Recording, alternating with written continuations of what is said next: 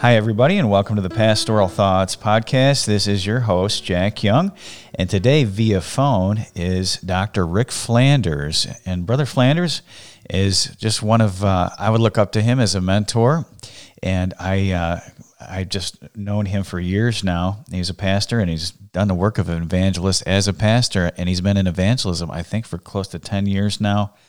And one of my favorite evangelists. I feel that Brother Flanders is not just a preacher, he's a great preacher, but he is truly a revivalist. And here at Lighthouse Bible Baptist Church, he's coming to preach starting on Sunday the 28th through July the 1st. So we're having a series of meetings with him, and he is with us via phone today, and he's going to help us prepare for revival. Hi, Brother Flanders. Hi, Pastor Young. I am honored to be with you. Wow, us as well. Yeah.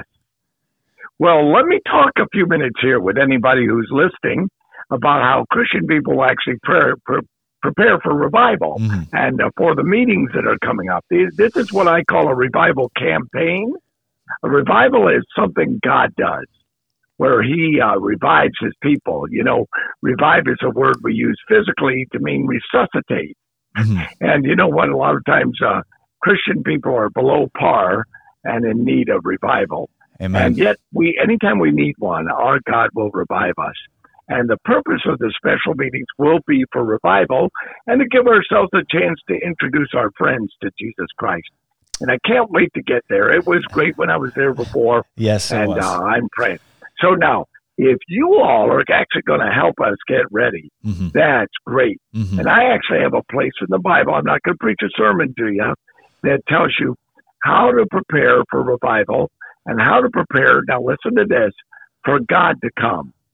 Amen. For God to come. You know, in the Old Covenant, the nation of Israel, the way that was set up, they needed God to come in person for everything to work. And under the New Covenant, ever since the day of Pentecost, what we do for Jesus Christ in this dark world doesn't work unless God comes in some way. Amen. And yet he will come.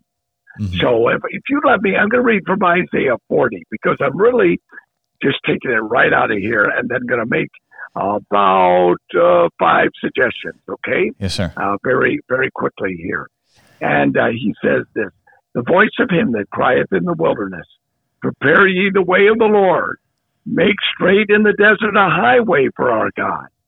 Every valley shall be exalted, every mountain and hill shall be made low, and the crooked shall be made straight, and the rough places plain, and the glory of the Lord shall be revealed, and all flesh shall see it together.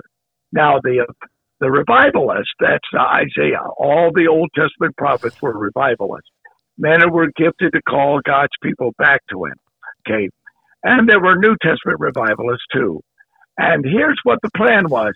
He says, you know what? God will come in person where we'll be able to feel him. He's going to be here in a powerful way. Amen. He'll come if we prepare the way. Amen.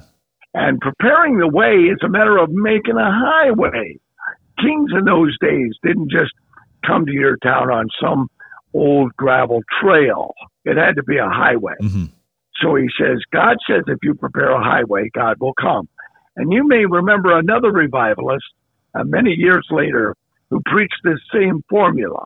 Prepare a highway and God will come. And that was John the Baptist. And you can read his sermon in Luke 3. And it's exactly the same. And when God comes, it's going to be God in the flesh, Jesus Christ. One will come after me. I'm not worthy to unloose his sandals. And that's going to be Jesus Christ. So anyway, but this, I'm not kidding you. This is going to sound extreme, but it always works. Always works. If God's people want God to come, here's exactly how to get him to come, okay? He says, raise the low places. If you're going to build a highway that dips in the road, it's not a highway unless they're raised. That's something about dealing with the low parts of our life, sins. There are regular members at Lighthouse, I think, who live a double life. And if we all knew what they were doing, we'd be shocked. But you know what? Whether it's shocking sins or not, we all need to deal with our sins. And I'd like to suggest we do that long before I show up. Amen. Do we say, I'll repent if he preached a good enough sermon? See, that's no good. But if we said we'd like to have a real revival, you know what we ought to do? We ought to deal with our sins right now, the ones we know about. God has already told us what the issues are. So we ought to deal with them like today. Okay? Amen. Then he says, bring down the high parts. That's what you do when you're building a highway. Lower the high mountains, the top. And that's pride. And God is offended by pride. And today, it would be good if all of us, including me, were to ask God, am I proud? Am I motivated by pride? Do I puff myself up in my mind? God's always offended by pride. But if we humble ourselves, God will come. There's a New Testament revival promise that says, humble yourselves in the sight of the Lord, and he will lift you up. Amen. See, okay, deliberately humble. Then straighten out the crooked places. You know that. You go down a better road, and you'll find places that have been straightened out. I have seen turnoffs that says this is old Highway 15, because new Highway 15 is straight, and the old one was crooked. Okay, straighten out the crooked places. The obvious thing is this. Many of us have told lies. Did you know you can never straighten a lie out without telling the truth? Amen. I don't think Christian people to have revival have to tell everybody everything they ever did wrong. I don't think you need to go home and confess all your secret sins. But if you lied about it, it's not right until you tell the truth. And that could be hard. But he says, straighten out the crooked places and I'll come. And there are some people in our lives who are living based on a false perception of reality because we lied to them 10 years ago or last week. So straighten out the crooked places. Amen. Smooth out the rough places. Okay? And that would be some things that are not horrible things, but the imperfections in our character. And Jesus Christ came to make us whole. And these phobias and these little things that we excuse, I'll tell you what, we won't see real revival until we get right down to those things and smooth out the rough places. Amen. And say, Lord, my crude ways, my selfish ways, my temper, deal with those and deal with them all before the revival meeting. And watch God show up in your life. And then in the meetings, we could have an amazing meeting. Now, here are my suggestions. Number one, if Pastor Young calls a prayer meeting, that's one of the best places to deal with all these things. Because a lot more than praying goes on in a prayer meeting. So show up for any prayer meetings or have one in your own family. Amen. And talk about these different things about preparing the highway and then talk to God about that. And then take action. It says in the book of James, faith without works is dead. Okay. Dead faith. That's faith without action. Okay. Now, wait a minute. Some people take the verse to mean that you can tell if somebody's really saved by the way they live. And that's not what James 2 is about. What it's about is this. Faith calls for action. Like the faith chapter is Hebrews 11, and it says, by faith Abraham did this. By faith Moses did this. By faith Enoch did this. In other words, faith goes along with action. So now watch. If I'm praying for things I need to take action, like, for example, if I'm praying for lost souls to be saved, I ought to contact somebody. Right. Amen. I ought to make an effort to, invite them, or by faith, I ought to witness to them, even though maybe I'm not good at witnessing. And take action. Take action. If there's somebody you need to apologize to, let's take care of all of that. So come to the prayer meetings, if they have some, and then take action based on what you're praying about. Then make plans to show up at all the meetings. I'm going to be there every time. You plan to be there. That is the assembling of ourselves together. And as we're allowed to or not allowed to, whatever the pastor says, make plans ahead of time about being there. Amen. And then I want to say this.